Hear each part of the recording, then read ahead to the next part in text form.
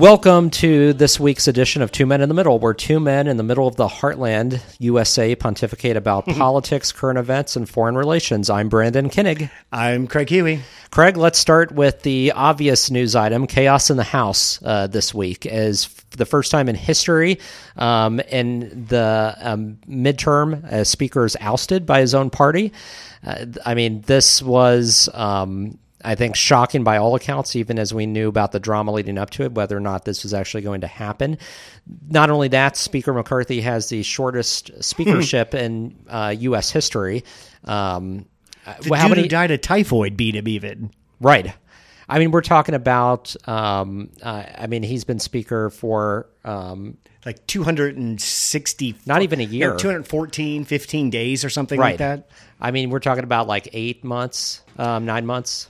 So, I mean, looking at this whole shit show, Kevin McCarthy, when the Republicans took over control of the House, he basically said, we have an ungovernable majority. We don't have a big enough majority to actually govern. To do that, we're probably going to need 20 to 30 seats in the Republican side to govern. And I think one of the lessons... big red wave, remember? Didn't happen. But I think one of the lessons that we're being reminded of is that if you expect something out of the Republicans in the House, they need that 20 to 30 seat majority because they just don't play enough team game to be able to get anything done. Because that is very different than Pelosi's approach. Yes, and there's a minority, but strong minority, who have no interest in governing. They're chaos agents. They have a burn-it-to-the-ground mentality, and they will continue to behave that way time and time again, as we've seen. And so that is enough to cause the dysfunction that we're witnessing. So in order for McCarthy to get this job, Gaetz and Powell force him into this rule where it only takes one vote basically to have a parliamentary style vote of no confidence, kick him out of for any reason, kick him out of the leadership position or the speakership position, and then basically force him through another vote. Right. And when Pelosi was in charge, it took half of the majority. So a majority of the majority could basically vacate the speaker and force a vote. So if you have the majority, you have 250 people, just for an easy term, it would take 126 of them to vote to start this procedure to try to change the Speaker of the House. And with the House being such a large, diverse, unwieldy group, that is the type of protection that the Speaker has to have. With such a small majority, with so many people getting elected to the House that I would say fall into the non-traditional Republican role, what they were able to do is force McCarthy into this terrible deal, which said one person, any person could basically vacate the speakership and force him through a voting process. But see, this is just one out of many reasons, actually. I have no sympathy for McCarthy because he sealed his fate. Sure. By agreeing to that deal, which was asinine in the first place. And he has continuously been over backwards to serve that very small fringe Freedom Caucus group, knowing to the detriment of everybody else. That's impossible to do. I mean, even to there's about 10 or 12 classified moderates in the House caucus who represent Biden districts, and he has played more to the fringe than he has to that group.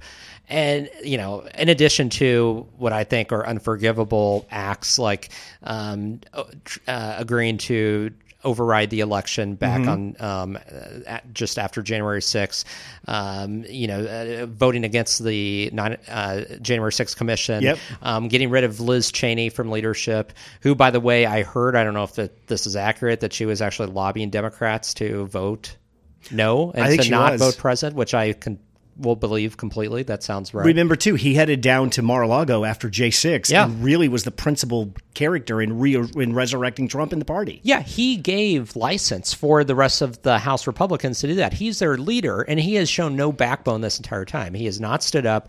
The only credit I can give him is that he agreed to the continuing resolutions to keep the government funded at the last minute, but that's it. I mean, and so This was, I think, inevitable. It was a matter of when, not if. And we saw the when happened. And frankly, there's been this like haranguing in the, mainstream press, should Democrats have tried to save him? Should they have voted the way they did? What do Democrats owe McCarthy? He did not even attempt to make a deal with them. No. The only reason Democrats should have come to the table to save his speakership is if he was willing to make significant concessions on Ukraine aid, on long-term government funding, keeping the government in operation, changing the House rules.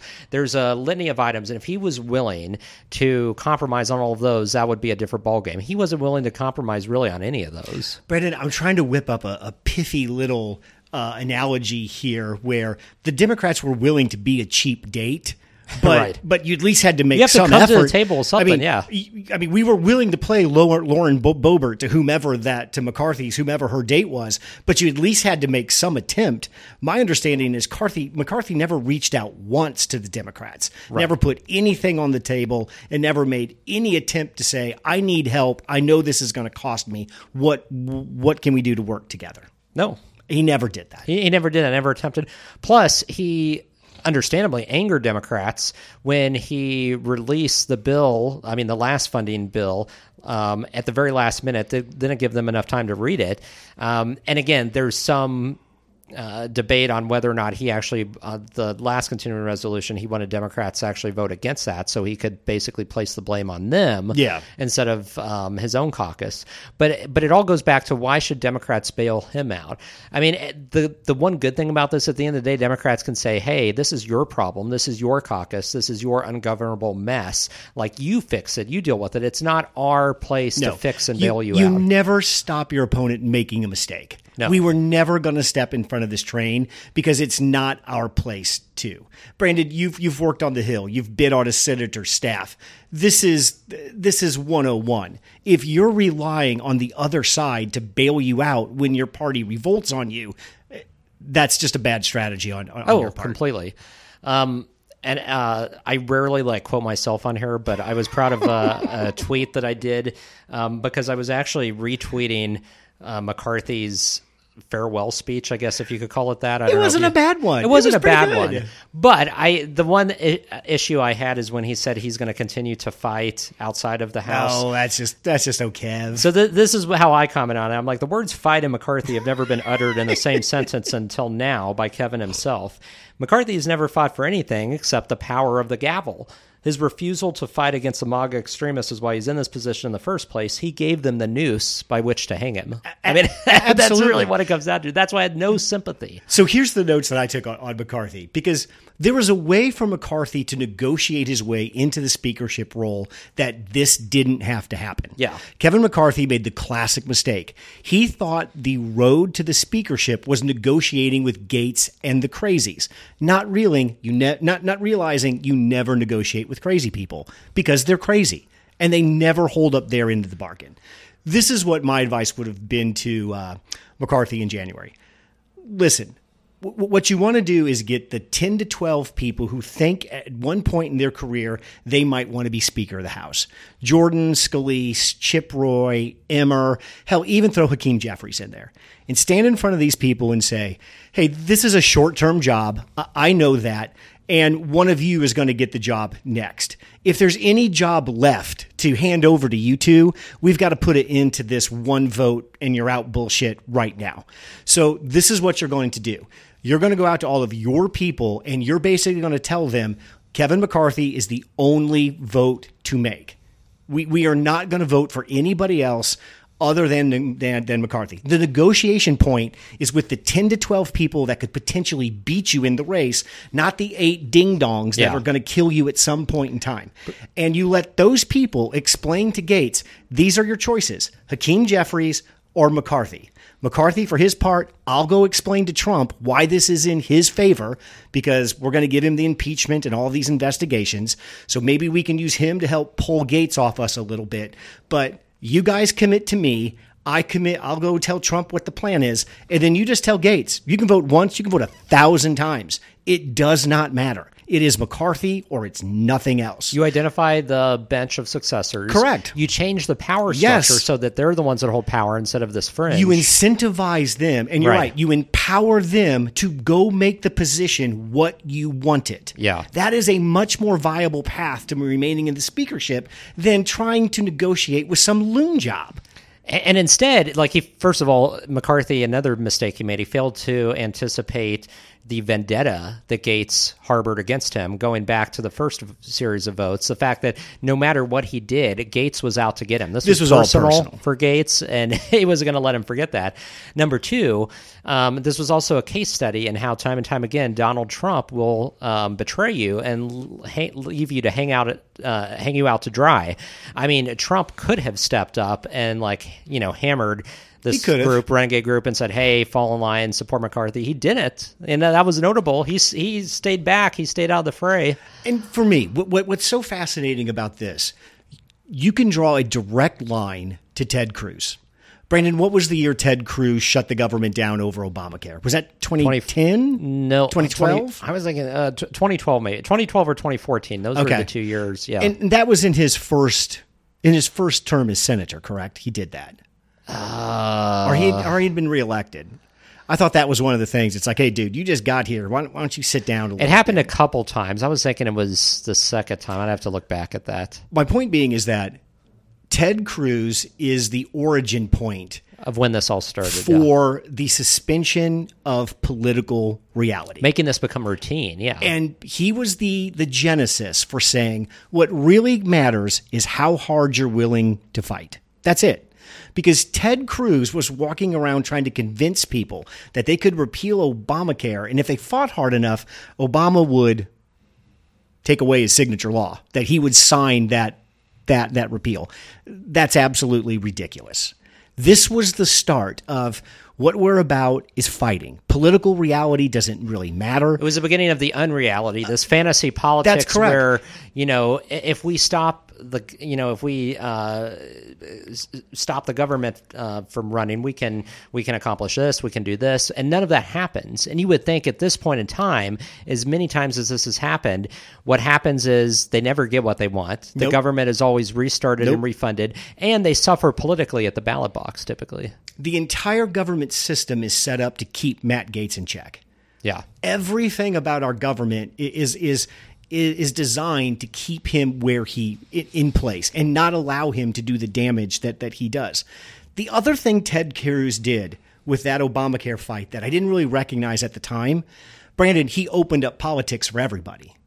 Because now the criteria isn't your political acumen, your ability to know the rules and regulations. Now it's how hard are you willing to fight? By that I mean, how big of a jackass are you willing to be? Are you willing to yell? Are you willing to scream? What are you willing to do? If politics now, and if a qualified politician is just someone that's willing to fight, Ted Cruz is the one that opened up a lot of the floodgates that we're dealing with now. And Ted Cruz also made it about personality and self-branding over policy. Because at the end of the day, despite the rhetoric that Ted Cruz said, he didn't really care if anything was accomplished or not. He was able to rise out of that, gain stature for his presidential run in 2016. And he leveraged that and continues to leverage that today. I mean, that was all part of a political growth for Ted Cruz into becoming who he is today. There was a quote by Congressman Kelly Armstrong from North Dakota. I don't know if you saw this quote, but it encapsulates this era that we're in of personality politics and self-branding over governing. He said, the incentive structure in this town is completely broken. We have descended to a place where clicks, TV hits, and the never-ending quest for the most mediocre taste of celebrity drives decisions and encourages juvenile behavior. That's exactly what it is. And why it's hard to figure out what Gaetz's next move is, because you don't know what Gaetz's next move is. Matt Gaetz has no interest in staying long-term in the House or any legislative branch. No. Matt Gaetz's next move is he wants to be the governor running of for Florida. Governor, yeah. Because Matt Gaetz has learned what you really want to do is get into the executive branch. That's when you could really just swing it around and there's far fewer obstacles to get in your way. So if that is true, if we accept it as fact that Gaetz, his next move wants to be the governor of Florida, then we have to accept he makes no move without Donald Trump's approval. Because Donald Trump very much will probably in 2026, the way DeSantis is going, he will be the kingmaker of that race. So whatever Gaetz is doing, he has to be doing it in lockstep with Trump. Yeah, there's no way he's getting around it. Yeah. So if that's the case, we got to imagine that Trump doesn't really care about McCarthy. McCarthy's just somebody to be used and abused as he sees fit. He's a means to an end, McCarthy is. Does Trump have a plan for all of this? Does he have a plan for Gaetz? No. Or is it just, hey, you just do what you do. I've got my stuff going on, and I won't openly attack you. That's the plan. I mean, that could be it at the end of the day. And again, I mean, if that could be enough for Gaetz to be able to get what he wants and ride that to the governor's mansion in Tallahassee. So I think at the very least, that's what he gets out of it, or he gets a full-throated endorsement. I mean, who knows? Brandon, this is always a difficulty in life. And it's the Republicans are in a very, very difficult spot. Matt Gaetz just did a cynical, crazy, unethical, bad thing. But the point he's making is 1,000% right. When, if, are we ever going to address the fact that we're $33 trillion in debt? And it's his party that has made this an issue for as long as I've been alive. So the signature issue, one of the signature issues of the Republican Party, has ballooned to a $33 trillion debt with no plan to slow it down and no idea how that impacts us. Well, and it's accelerated under that party, during the Trump years. Next year, our debt payment is more than our defense budget spending, I believe. Yeah. I mean, and when you look at, you can just go online and look at the U.S. debt clock for looking at the crosstabs of like what's owed, what is paid in, what the government collects, and our liabilities, Social Security, Medicare, Medicaid, defense. Like it is staggering and it is scary. And you're right. I mean, neither party has been willing to confront this. The Republican Party complains about it, but they've been just as guilty, if not more, over the years in terms of accelerating. Neither of them have a plan. Gaetz, at the end of the day, doesn't really care about that. It's a convenient excuse for him to grow his own brand. But yeah, it's a critical issue, and it's going to impact everything from housing prices to mortgages. And I mean, it's going to have a ripple effect throughout the entire economy, and there's no plan to stop it. And I'm not saying Gaetz is making a good faith effort on and this isn't the way to do it either. You don't default on your existing obligations vis-a-vis the U.S. government to make a point about the debt. The debt needs to be tackled separately and with common purpose, and there needs to be a priority attached to it. There should be, I think we've had debt commissions in the past. I just think they've probably been sidelined or ignored. I'm pretty sure there was a debt commission so many years ago with a former Democrat and Republican senators that were at the helm that said, hey, we need to tackle this. But Gaetz knows that he, at any point in time, he can play the card. You've been talking for 20 years. You made these promises to fix it, and we never do. I don't think we've ever been $33 trillion in debt before. No, because it's just continually growing and growing. We're always shattering records. Incomprehensible amount of money in debt right now. Yeah. Does anybody care about that? What Gaetz did, Gaetz made a couple tactical mistakes, I think, in his execution, but really he knows that at the end of the day, they're going to start attacking him now, and they're going to make an attempt to get him out of the conference and maybe even out of Congress. But he knows for all the shit he's pulled, he's got solid ground to stand on. Does anybody know what's going to happen to this $33 trillion debt? How do we service it? What happens when our debt payments are over $1 trillion, which I think is going to happen in 2024 or 2025? How do we deal with that? How does this debt go away? Is this just a permanent feature?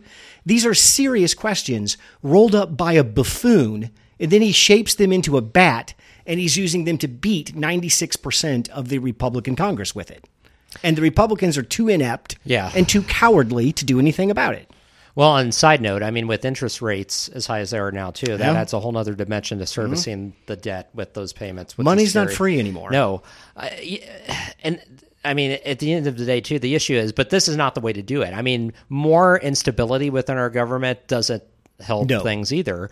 And it impacts the full faith and credit of the United States. I mean, we were very close to having bond and credit rating downgrades earlier this summer, when we went through the first round of, the government shutdown possibility. And so taking us to the brink every time is not a way to address that either.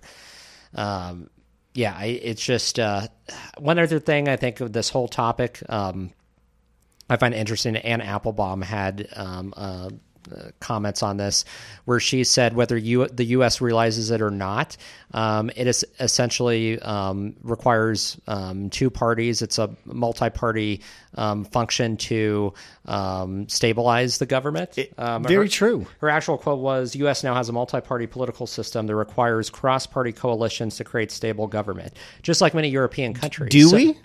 Do we? Because nothing is structured to do that. No, that's what I mean. You might say that, but that's not how anything functions. That's not how our government is set up or structure. It's happening by accident because of this chaos that we're in, and because there's no other choice. But the incentive structure isn't there for that to happen, and I don't think the incentive structure is there for it to continue.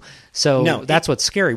It can't. Yeah, that's not how the system's set up. We're a majoritarian system. We're not set up in a party coalition system. The party that gets one more vote than the other party gets to run the House. But majority rules, yeah. The other side of that is there's so many checks and balances, it's difficult for them to actually do anything.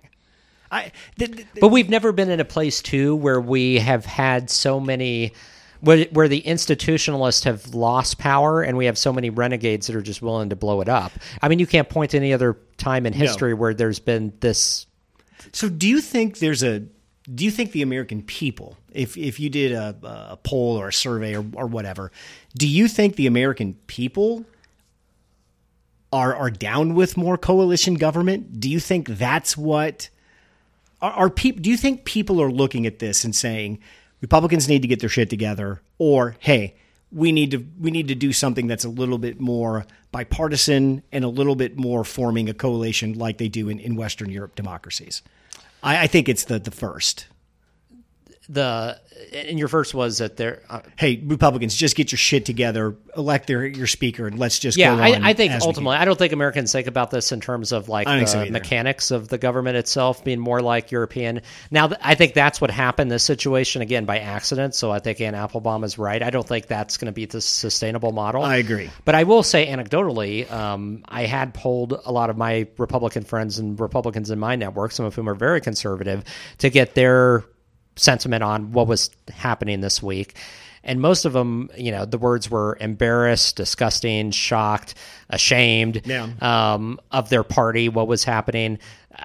To a T, I couldn't find one person who had anything good to say or could even qualify this as saying, well, someone needs to take a stand. There was none of that. This isn't good trouble. It's not good trouble, and it doesn't bode well for Republicans in next year's election because this is a hammer that's going to be held over their heads. I mean, I've said this for years, said this for decades now to people about the Republican Party.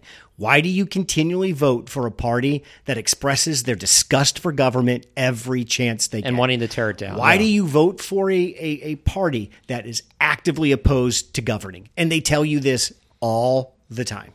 All the time. But that is a marked change, and we always get back to this, how the changes in the political parties. The Republican Party has changed completely. I mean, you go back several decades, and it was common in the 50s through the 80s to say Republicans were the adults, right?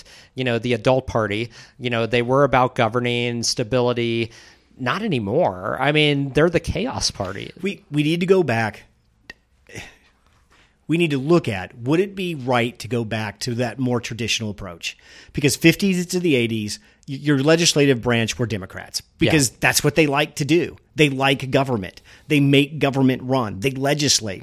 And the president was usually and consistently a Republican. Yeah. Because three things: strong military, keep your taxes under control, and socially, we're just going to do the bare minimum we can. Free market approach. It was a simple formula but also for a Republican president. Republican presidents who were governing mindful, because, you can't discount the fact that you had Reagan, who had a great working relationship with Tip O'Neill. You had legislation. You had deal-making. You had compromise. I mean, that was the name of the game for so long. I mean, it was second nature. It wasn't even thought about. I mean, Democrats and Republicans went out to dinner together. I mean, this... And the great thing about a Republican president back in the day, never tried to do too much. Yeah. That was the greatest They knew their limits benefit. and the extent of what they could accomplish. At least this dude ain't going to get off the reservation and try to do some top-down bullshit that no one's going to like. Right. And that model held and worked for 40-ish years. It's just not going to work now. That's not the game we're playing anymore. Well, I don't even know what game we are playing at this point. But even on the legislative side, I mean, you go back, it wasn't too long ago we had a Speaker of the House, Paul Ryan, and it wasn't too long ago we had, back in the early 2000s, Senate Majority Leader Bill Frist. Neither of those individuals would get elected in a Republican primary today, or would even be elected to leadership. So that's how far off the rails the party has gone, too. And Brandon, I think this is accurate, but... wasn't Newt Gingrich the first time the Republicans had a majority in the House in like 60 years or something ridiculous like that? Because the House was always Democratic, because that's where the majority of legislation happened. That's right. And that's what that's what the Democrats do.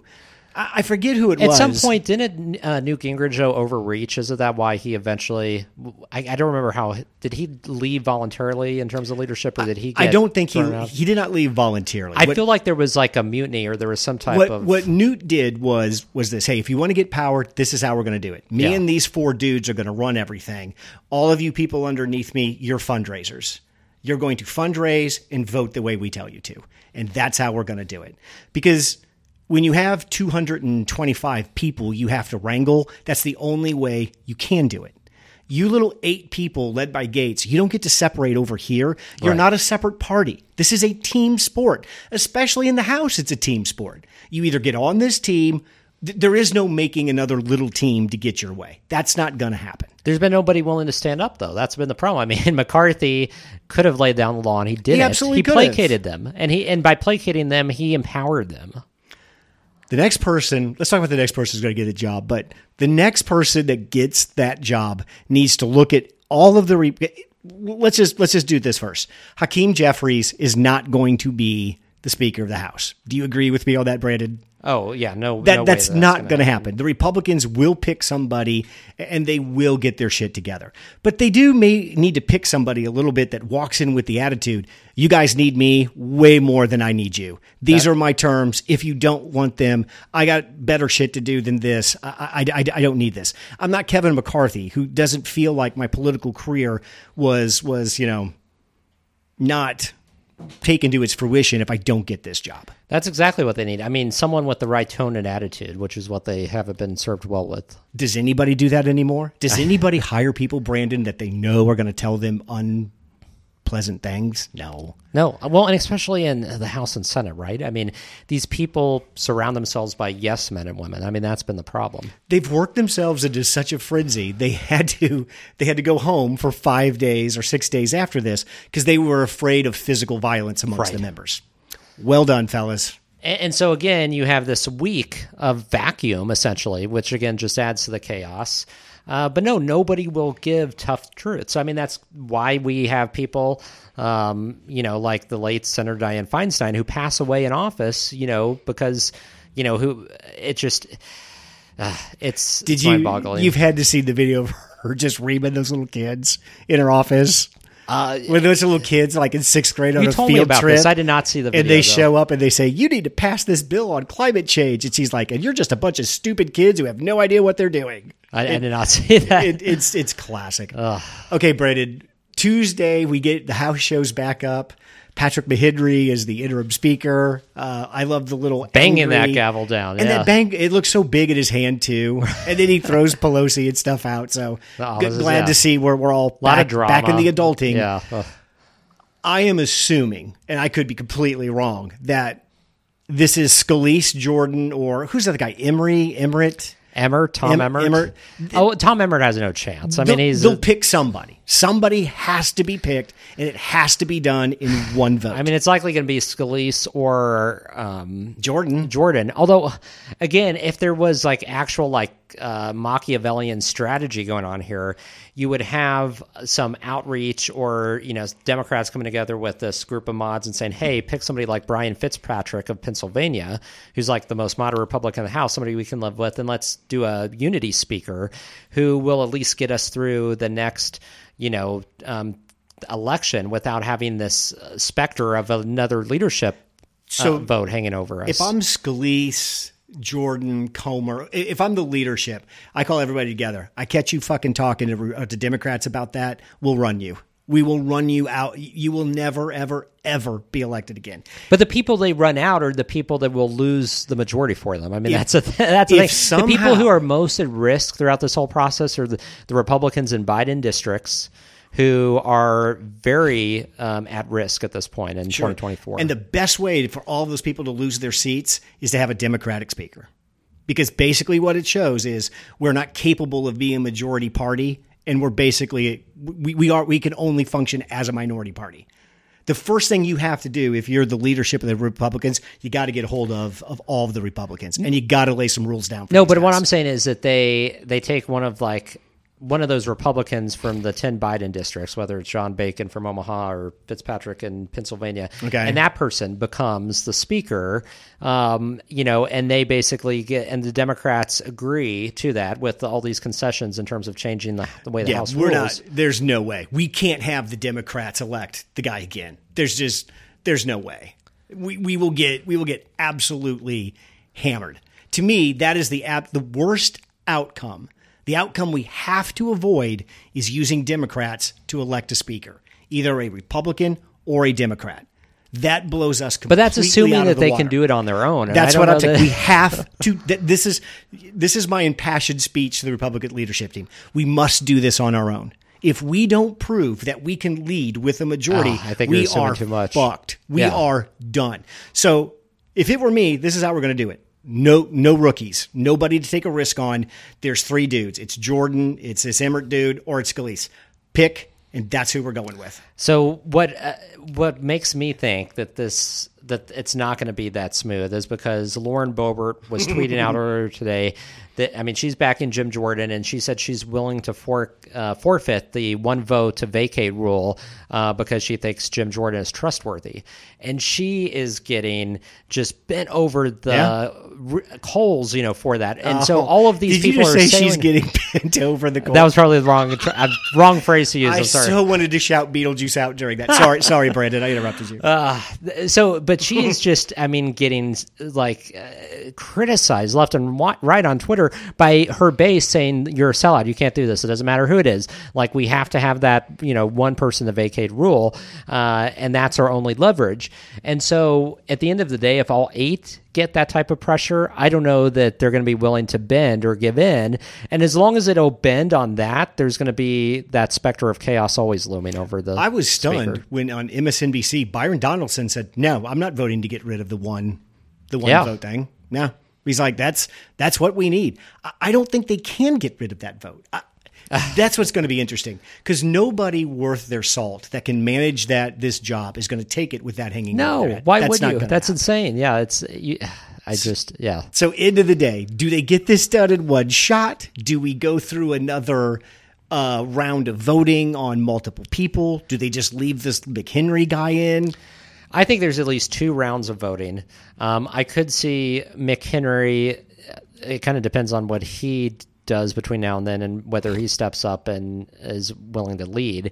But he could be a default that ends up becoming the speaker who's voted in if there's multiple rounds of voting and they don't get anywhere. I think there's going to be at least more than one round of voting. I don't see this getting done in one round. I just, if it could have happened, when things were less chaotic with McCarthy and less chaotic as, again, all relative, and we're in just mass chaos right now, and there's all of this bad blood now between so many members of the caucus, I just don't see it happening. Why didn't McCarthy just say, vote again? Vote again. Why not? Why did he throw in the towel? Why not after that first round? Didn't he call Hakeem Jeffries and says, "You're right, been kind of a dick about this. That would have been the easy thing. You're not going to get everything, but compromise. I'll give you something. Lay it out, and we'll do it." That would have been the easiest thing to do. I don't know if the Democrats played hardball and said no, or if McCarthy had just had enough and said, "I'm done." I mean, from what I've read, he didn't make any offers. Didn't even try. Yeah, did try, which is just mind-boggling. So, prediction, Brandon, as we leave this topic, who is the speaker the next time we get together in a week? Gosh, I think at the end of the day, it could probably be Steve Scalise. The wild card is if Trump gets involved and makes an endorsement of like Jim Jordan or something. Which you don't believe Trump's going to try to take the speaker thing, do you? I mean, no. That's ridiculous. Oh, do you like the couple of members of Congress who are saying they're going to nominate him though? Like, well, I'm pretty sure the Speaker of the House has to know the inner workings of the legislation process pretty cold. Well, and they're supposed to. And also the Speaker has to like do work. Like they have to show up. It's a hard job. They have to count votes. Like, yeah, it's and I mean, where does Trump have the time to even be there between all of his and the Speaker of the House is not the head of the Senate. The Speaker of the House is a constitutionally defined position. Right. It carries some weight to it. It's number 3 in the presidential line. Succession, we can't go with this seat empty. No. So you just think it's got to be one of the Jordan. I think it's got to be one of them. I think so Scalise has the edge in terms of it sounds like having the non-crazy people consolidate around him, especially since, I thought it was, or I guess I didn't think it was odd, but Scalise, there's bad blood between Scalise and McCarthy, which is why McCarthy is endorsing Jim Jordan. But Jim Jordan is much more aligned, with the Chaos Caucus than Scalise is, who's been a member of the leadership team for a while. And we're not expecting a sudden turn to maturity here. This could be the absolute shit show it was this week too. And I mean, this is all relative, right? This is picking between two of like the worst people. These are people that I would not personally consider if I were voting ever. So, no. But that's where we're at. I think where we're at is ideally the speakership takes on all of these roles around recruiting, electing, fundraising. Yeah. That might be too much for this speaker. Let's just get somebody who can function and return us back where it looks like we're capable of handling the job. Oh yeah, because I don't think either of these two top individuals have the competency to do fundraising. And we're not going for perfect at this point. No.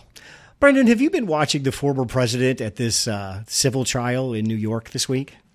I have, like his scowling, his he looks big mad. Media antics. He is not happy. It was also amusing to see that he fell off of the Forbes 400 richest Americans list this week. So that had to, really kind of rankle him. And those are the things I think that really, really hurt him. Oh yeah, I mean that's really what he cares about. I mean those perception, things as it relates to wealth and status. I mean it bursts the bubble, the facade that he's created, and this whole trial, I think, is what he cares more about than any of the, any of the others related to January 6th or Mar-a-Lago documents, because this gets at the heart of this perception he's created that he is wealthy and successful, when it's being revealed that no, he inflated the value of his properties, in some cases by over 1,000%. I mean, you're talking about just ridiculous inflation. Overvaluing properties. The idea that Trump has no problem with being convicted of sexual assault in the E. Jean Carroll case, Could but care this less one, about that. Yeah, is this worth our time? We talked about this a little bit during warm up. This is I think everybody would agree over Trump's entire career, he's played fast and loose with the rules and with the law. Rules, and we get this. I think that the defense here is some of this is baked in the cake. This happens across, big dollar property investing, how you estimate properties for loans versus taxes. It's a common practice to kind of work that the best that you can. And at the end of the day, no bank or insurance company is bringing this suit. I've yet to see who actually lost in this whole thing. I'm not saying Trump hasn't brought this all on himself. And this is where I see a fairness issue here, because even though they haven't brought this on, like lying on financial documents is still lying. And there have been average people who have falsified their home value for mortgage applications on a much smaller scale and have been prosecuted and imprisoned. We had a Republican congressional candidate here in Kansas back in 2002, who did the same thing. He had a house, lied about the value, not to the extent that Trump has overvalued assets, but on a mortgage application. It was discovered. He was prosecuted. He spent 10 years in federal prison, which at the time I thought was very severe for something like that. He went to prison for that? He went to prison for it. He got a 10-year sentence. Now, he may have got out early, but he actually did serve some years in prison.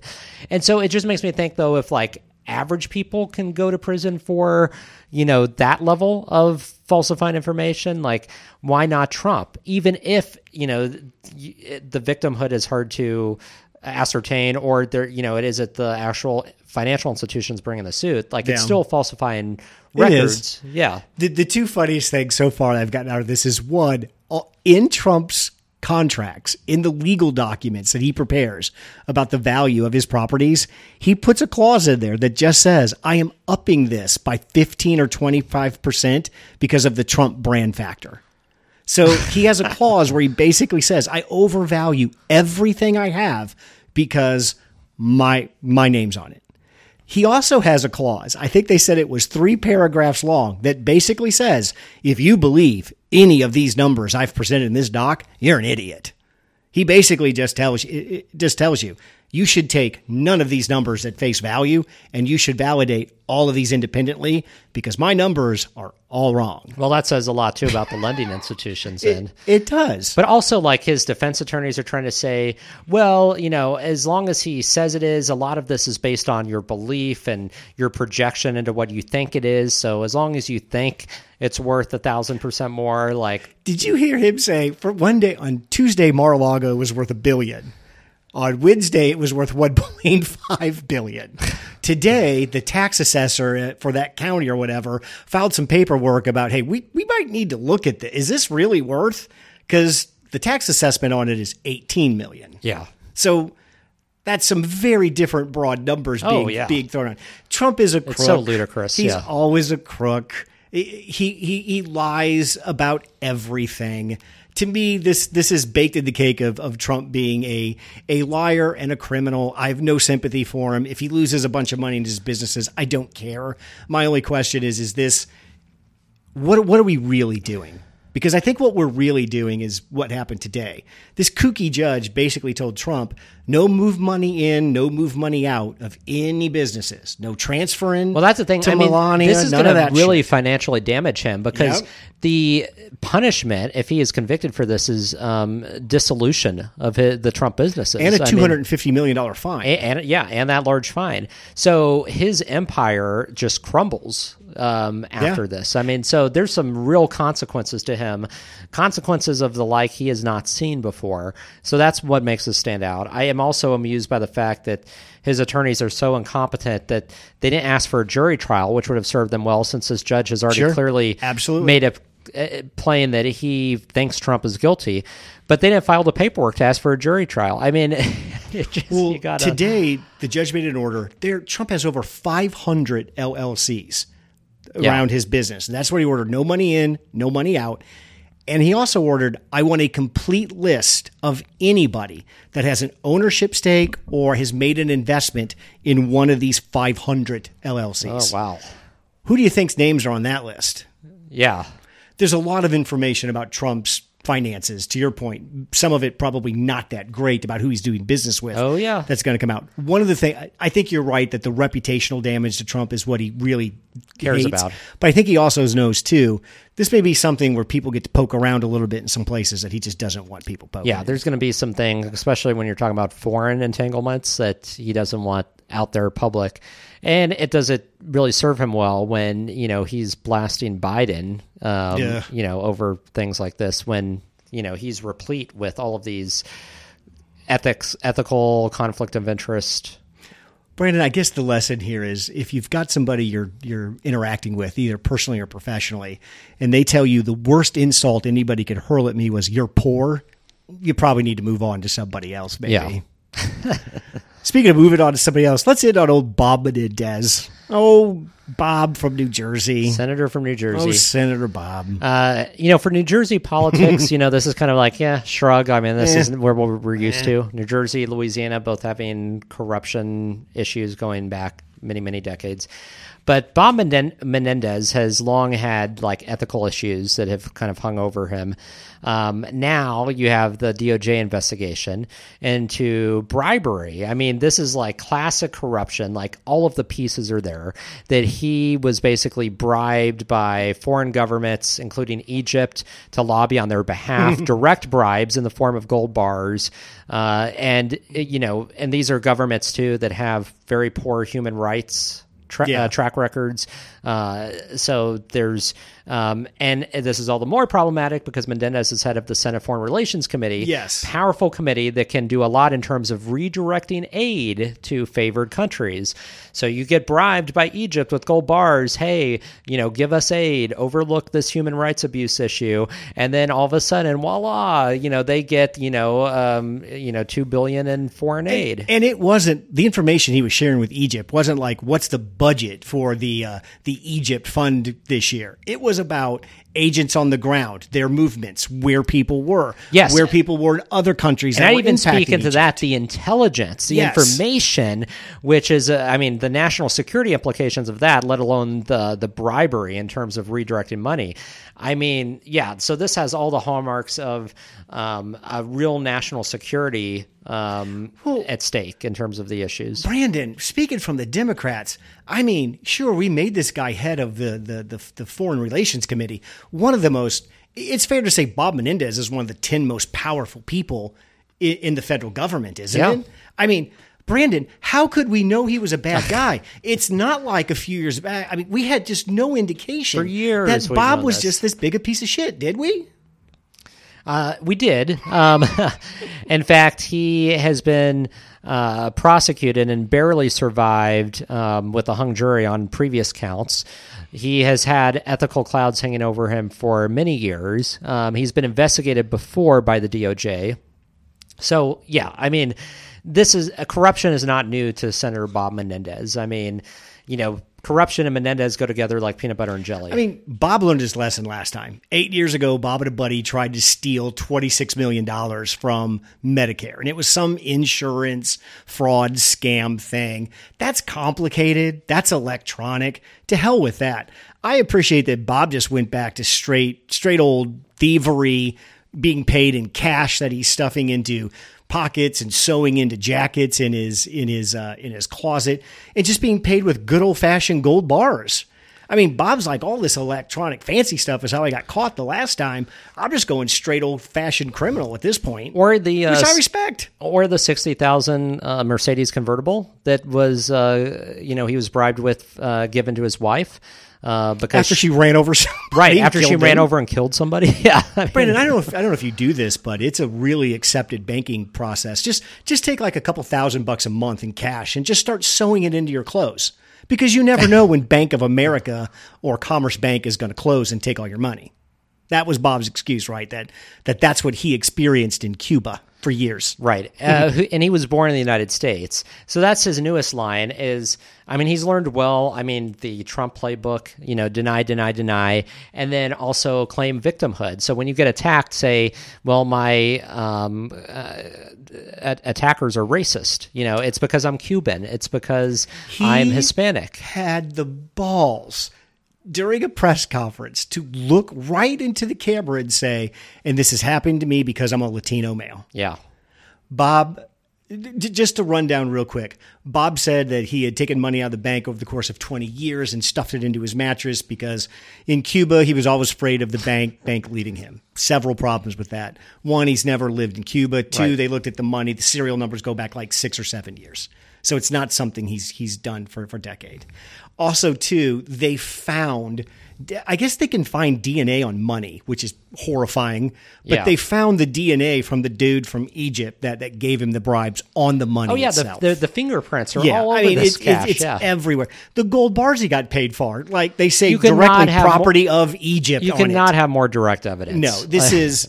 And Bob Menendez is doing what all politicians do. Instead of hanging your head in shame and skulking off, he is playing this indignant fighter. This is something that this is an attack on me. It's personal. It's racist, and I will fight to the end. Bob, can we just exit you off stage? It's not going to do him any favors in the long run. I mean, the entire New Jersey delegation has called for him to resign. He is polling very dismal numbers back home in New Jersey. I mean, he's done. I mean, if he may not see the writing on the wall, but it's there. No Democrat is going to come to defend him either. No. There's nobody. None has, yeah. How in the world is he the chairman, Brandon, of the Senate Foreign Relations Committee? How? That should have never happened in the first place. I mean, that's an egregious sin on behalf of the Democratic Party leadership. I say this all the time. If you want to know as Democrats why we never have the power that our numbers and frankly our messaging dictate we should have, it's over stupid shit like this. Well, and don't forget too that there is a contrast between the House Democratic leadership and the Senate. Hakeem Jeffries is one of the kind of new young guns, the rising kind of younger generation of leaders. The Senate, you have Chuck Schumer, who's part of the old guard. I mean, they're still, Nancy Pelosi has passed the baton, but that baton has not been passed on the Senate side. And the Senate is still a very chummy club where it's based upon seniority. Everybody's 100 years old. Regardless of allegations or the ethical conflict swirling around you, you're still going to get chairman of this committee because you've been here a long enough time and you've earned it, There's Brandon, that mentality that's pervasive in the Senate. Something tells me that you were excited about the young guns, and you kind of thought that, hey, these are okay. Maybe I'm assuming. But well, I mean, at that I was. point, Yeah, at that like, point, I was. Yeah. So these are valid people moving forward. These are serious people. I'm glad you brought that up. Do you know that I think it was ironically the day that McCarthy was ousted was the anniversary, the 20-year anniversary. Cantor got whacked. Well, no, not Cantor, but the Weekly Standard had on its cover the three young guns, and they had young guns and about the future of the party. Yeah, you're right. And it was it was Eric Cantor, it was Kevin McCarthy, and it was Paul.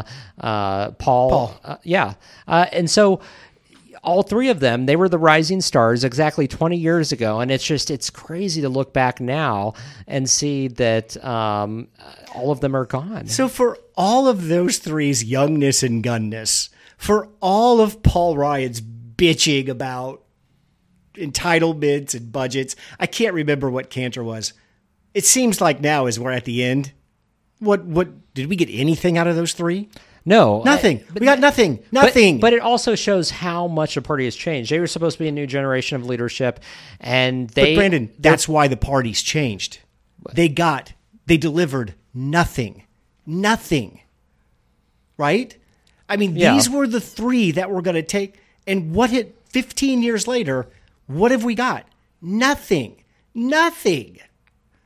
We're $33 trillion in debt. The Republicans are a shell of what they once were. They're fighting for any political power they can. They're dealing with this person on high that they know is going to crush them at some point. If I'm Matt Gaetz or one of those folks, what has all of this gotten? Is my question. Yeah. What did we get from the young guns? Name one policy change. Name one thing Paul Ryan changed from a financial statement, from a financial perspective. One thing he got done. Well, nothing. He was the one who technically was the architect of the tax cuts during Trump's presidency. A Republican got a tax cut through. Okay, I'm sorry. But you're right. I mean, I'm giving no credit for that. They didn't make progress on any of these big nothing. Issues. Yeah, I mean, you're 100% correct. I mean, I would argue, like in the case of Eric Cantor, I mean, his political career was cut short in a Tea Party primary. I mean, very early. You're talking about many years ago during the Obama administration. 2014 is when he got clipped. Yeah, he got clipped early on. The other two were there much longer.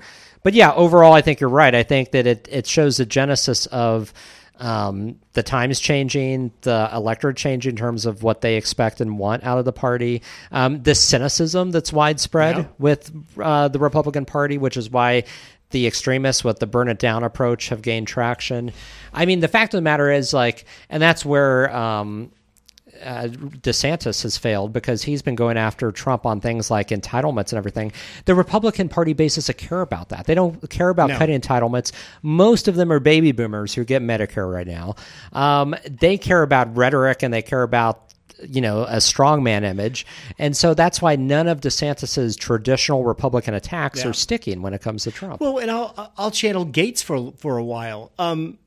Why not just come to Congress for clicks and brand building? Clickbait. And, I mean, these three were supposed to be super serious, super smart, super young, take us to the promised land. They didn't do anything. No. So, and he's learned you can get rewarded for it. I mean, Ted Cruz, proved that early on, right? So, I mean, if you look at Ted Cruz as a model, which I'm sure Gaetz did, there's the path to follow. And somebody else who's following that path is Vivek Ramaswamy. God. He is going directly down that same road in terms of being personality, self-branding, all, just cameras, talking to anybody and everybody that'll listen to him. And it doesn't matter that, he's a big phony. And at the end of the day, he doesn't care because it's going to gain him stature. It's going to gain him long-term power. And that's what he's after. If I'm Gaetz, I'm sitting there and saying, okay, the Democrats were able to message democracy is in peril based off what Trump did and cut off a red wave that should have been there, right? Right. They took a message, they formulated it into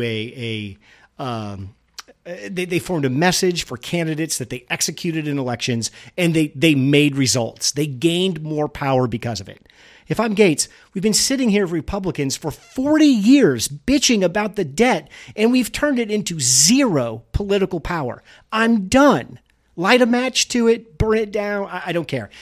While Gaetz is an idiot, and I strongly believe he's going to get thrown out of the Republican caucus, he probably needs to get thrown out of Congress too. Yeah. Because he's just a flame-throwing moron.